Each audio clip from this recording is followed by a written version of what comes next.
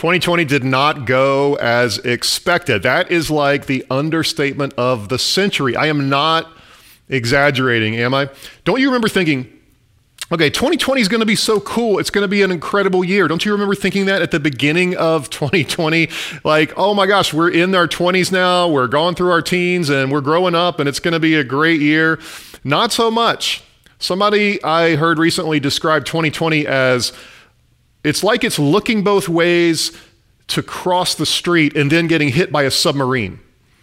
It has been a crazy, hectic, scary, and sad year for a lot of us. How do we know that as we stand here in 2021 today, how do we know 2021 is not going to be just the same? How do we know 2021 is going to be better? You can say, well, it can't get any worse. And as some of you are saying, it can't get any worse, but truthfully, we don't know. We don't know what this year is going to hold any more than we knew what 2020 was going to hold.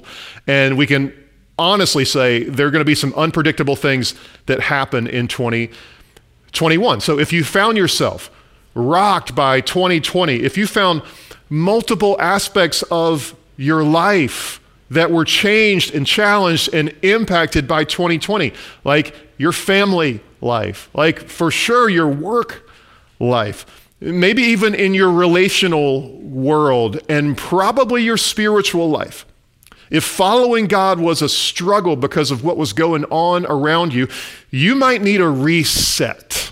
You might need a reset because since we don't know what the upcoming year is going to hold, we need to be prepared for anything, right?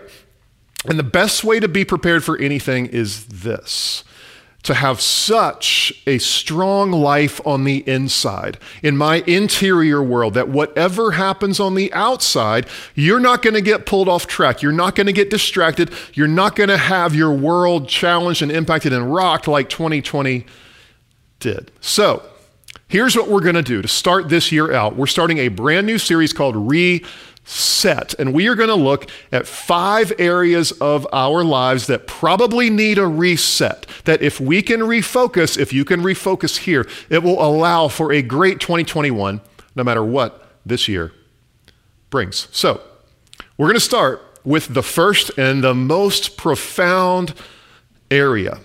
We need a reset with God. We need a reset with God. Now, maybe you're in a place where you're feeling really tight with God and you're feeling like you're in lockstep with Him, and that is great if that's where you are. But maybe you're more like what a friend of mine told me one time. He said, you know, God and I are like, it's like we're sitting in a room together, but neither one of us is speaking to each other. Or maybe you feel more like when I took a trip across the world, like I took a trip to Russia one time, and I was halfway around the world from my family. And I knew that they were there. I knew that they were back home, but I felt so far away from them. I felt so alone. Maybe that's how you feel when it comes to you and God right now. And if that's you, I think that you're going to see yourself in this story that I want to share with you today from the Bible. It's about a man named Nicodemus. And Nicodemus had spent his last year, when we catch up to him, as a lawyer, as someone who was working with people to try to find justice. He was hearing cases. He was representing people. He had also spent the last year of his life as a Pharisee, and basically a Pharisee is like a professional religious person. That's what he did. He had to know the answers to everything. He had to know the law. He had to know the scriptures backwards and forwards. And with all of those things going on in his life, Nicodemus one day found himself feeling distant from God. He found himself realizing that there's distance between him and God, and it probably was less like the, hey, God and I are in the same room, and more like the feeling of, it feels like God is on the other side of the world from me. It's something that I know you have felt. It's something that we have all felt. But if we can take what he does in this story and we can apply it to our lives, you can restart, you can reset your relationship with God no matter what this year brings. Here's how the story begins. It says, now there was a Pharisee, a man named Nicodemus, who was a member of the Jewish ruling council. He came to Jesus at night and he said, Rabbi, we know that you are a teacher who has come from God, for no one could perform the signs you're doing if God were not with him. Jesus replied, "Very truly, I tell you, no one can see the kingdom of God unless they are born again." Now, Nicodemus does some things here. He goes at night to see Jesus. Now, maybe he had just gotten off of work and that was the only time he could go. It's also possible, and I tend to think this, that he went to see Jesus because he didn't want anyone else to see what he was doing, that he had this conflict going on. He's a Pharisee, remember, a professional religious person. He was somebody who was supposed to have all the answers, who people went to ask questions, and he would give them his wisdom. And he was going to talk to Jesus, this guy who was already controversial in that community. And what I'll say is this: one thing that can keep you from seeking God in 2021 is your own pride. One thing that can keep you from seeking God is your own pride. Pride says things like this: I got it all together. Or at least I got to appear like I have it all together because I can't let other people see that I don't have it all together. So I have it all together. I'm just going to put out that impression. Pride also says I have all the answers. I know the answers to all my questions. I don't have any questions. I have all the answers that I need. Pride also says I don't want people to know that I don't know everything. I don't want people to know that I have questions of my own, that I don't have all the answers myself. And maybe Nicodemus felt something like that. And so he had that, I want to go, I want to ask these questions, and yet I don't want anyone to see me. And so he goes to Jesus at night and he approaches him, and at least he was honest on the inside with himself, because he was saying, I don't have everything I need right now. I don't have it all together. There has to be more to life than this. I need God. I just don't know where to find him. In other words, Nicodemus was hungry enough to seek God out. He was hungry enough to seek him out. And when life had gotten overwhelming for Nicodemus, he did that. And I've found myself doing the same thing too, like when life has gotten overwhelming at different points in my life for me. I remember back in high school when I was a high school student in a complicated world and it felt overwhelming, or when I got to college and I was trying to figure out who I was and what I was going to be and what I wanted to do. And there were moments where life got overwhelming, or getting married, having kids. I mean, that is a recipe for being overwhelmed a lot of the time. Going through a significant loss, you just get overwhelmed. And so many times I've ended up right where Nicodemus was and found myself saying, I need God. I need God. There's got to be more to life than this. So Nicodemus seeks out Jesus, and I love that he seeks him out in person. He goes to him personally, and they have this one-on-one conversation that Jesus invites, and then he does something else. How can someone be born when they're old? Nicodemus asked. Surely they cannot enter a second time into their mother's womb to be born. Jesus answered, very truly, I tell you, no one can enter the kingdom of God unless they are born of water and the Spirit. Flesh gives birth to flesh, but the Spirit gives birth to spirit. You should not be surprised at my saying, you must be born again.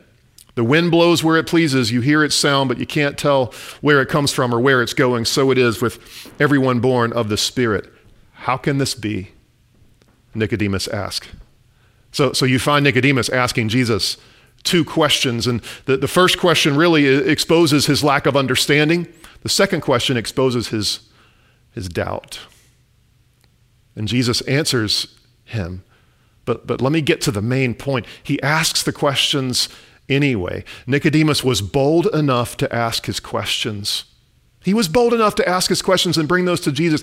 I like to ask questions too. I'm a naturally curious person, and sometimes when you ask a question, you can mean it a certain way and people take it another way. Like sometimes I have to clarify why I'm asking, like when I'm asking a question to my friends or to my family or to our staff team, like I have to clarify why I'm asking the question. I have to sometimes even say, hey, it's not personal. I'm not questioning you. I just want to get to the answer. I just want to know the answer to this question. And occasionally, even if I think my question is for the right reason, I won't ask it. Like I just won't ask it because I'm afraid of the response that I might get or how it makes me sound. But Nicodemus might have had all those same fears, but he cuts through all of it, and he asks his questions to Jesus, no matter what they are, no matter how raw they were, no matter how dumb they might have sounded to him. And there is great truth in that for us. If Jesus is alive, and Christians believe that he is, and if Jesus can hear you, and Christians believe that he does, then like Nicodemus, you can take your questions to him.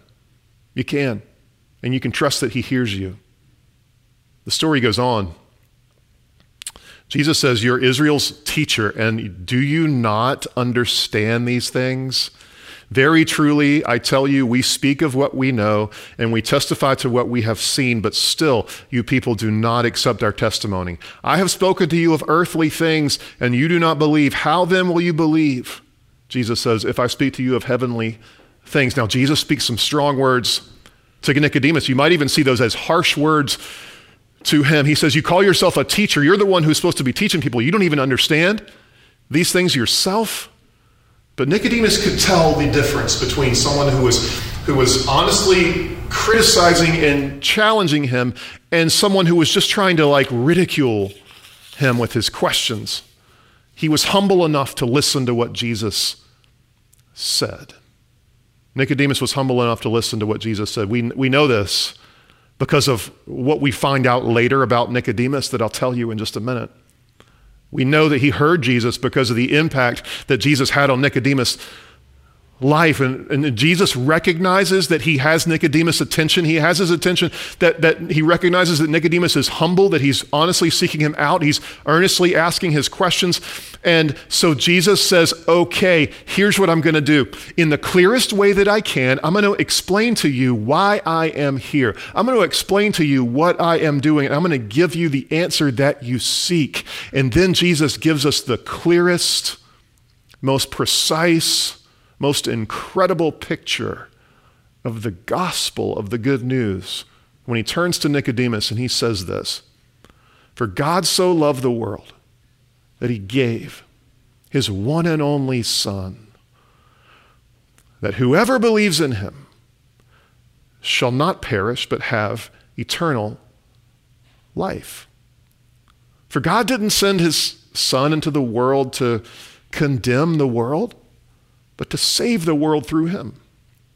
Whoever believes in him is not condemned, but whoever does not believe stands condemned already, because they have not believed in the name of God's one and only Son.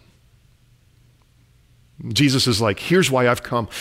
Because God loves the world, and God loves you, Nicodemus. He's offering you life forever with him. He's offering you eternal life. It starts now and goes into eternity, and he just wants you to trust him.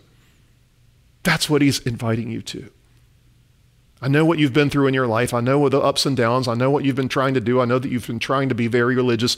God just wants you to trust him, to relent, to surrender, to give yourself over to him so that you can have a relationship with him together. I'm not here to condemn you, Nicodemus. I'm here to save you. And Nicodemus was ready enough to respond with faith. He was ready enough to respond with faith. We know this because in the immediate words, we don't even hear from Nicodemus again in this story, but for a little while, he disappears from John's view, who's writing this gospel, but then he shows up a couple of times later, and the last time he shows up, it's right after Jesus was crucified, hung on a cross, right after he died, and the disciples had scattered. They had run away. They had turned their backs on Jesus, and everybody had left. But Nicodemus walks up with another man named Joseph of Arimathea, who owned a tomb, and they go and they claim Jesus' body off the cross in front of everybody, and they prepare him for burial, and they bury him in a proper way in a tomb. And in that, Nicodemus risks everything that he'd built in his life to show his alignment with Jesus, who he had come to believe was the Messiah, and who had changed Nicodemus' life forever.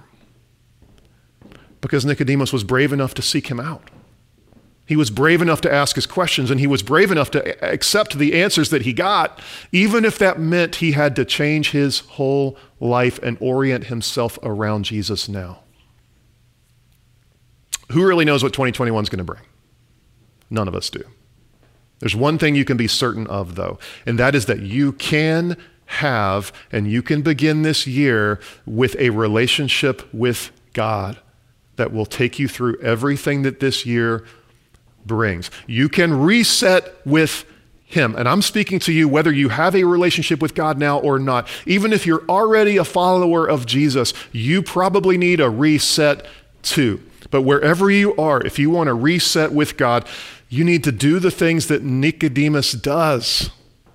Be hungry enough to seek God out. Just be hungry enough to seek God out no matter what. Be bold enough. Be bold enough to ask your questions. Ask your honest questions to him. He invites them. He wants them. He wants you to bring those to him because he wants you to bring yourself. He wants you to bring yourself with all your doubts, all your questions, all your worries, your whole heart to him. Be humble enough then to listen to what he says. Be humble enough to listen to what Jesus says. And then be ready. Be ready to respond with faith. Let's pray. God, I want to pray your blessing on everyone who is listening to this right now as we stand at the beginning of another year. Would you help us focus on the main things this year and forget the rest? Would you help us to major on the majors and minor on the minors, the most major thing being our relationship with you? There are many of us who need a reset this year when it comes to you.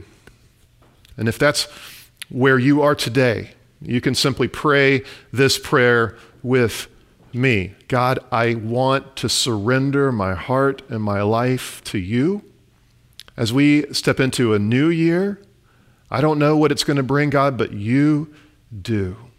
You hold this year in your hands, and you hold my life in your hands too. So I want to put my life at your feet. I want to give myself over to you, knowing that you know the way. You're not surprised by anything. And if I trust you, God, then I have no worries. God, would you just take my life, reset my relationship with you? Let's start anew and fresh. Because you say, God, that your mercies are new every morning. Thank you for your love. Thank you for your grace.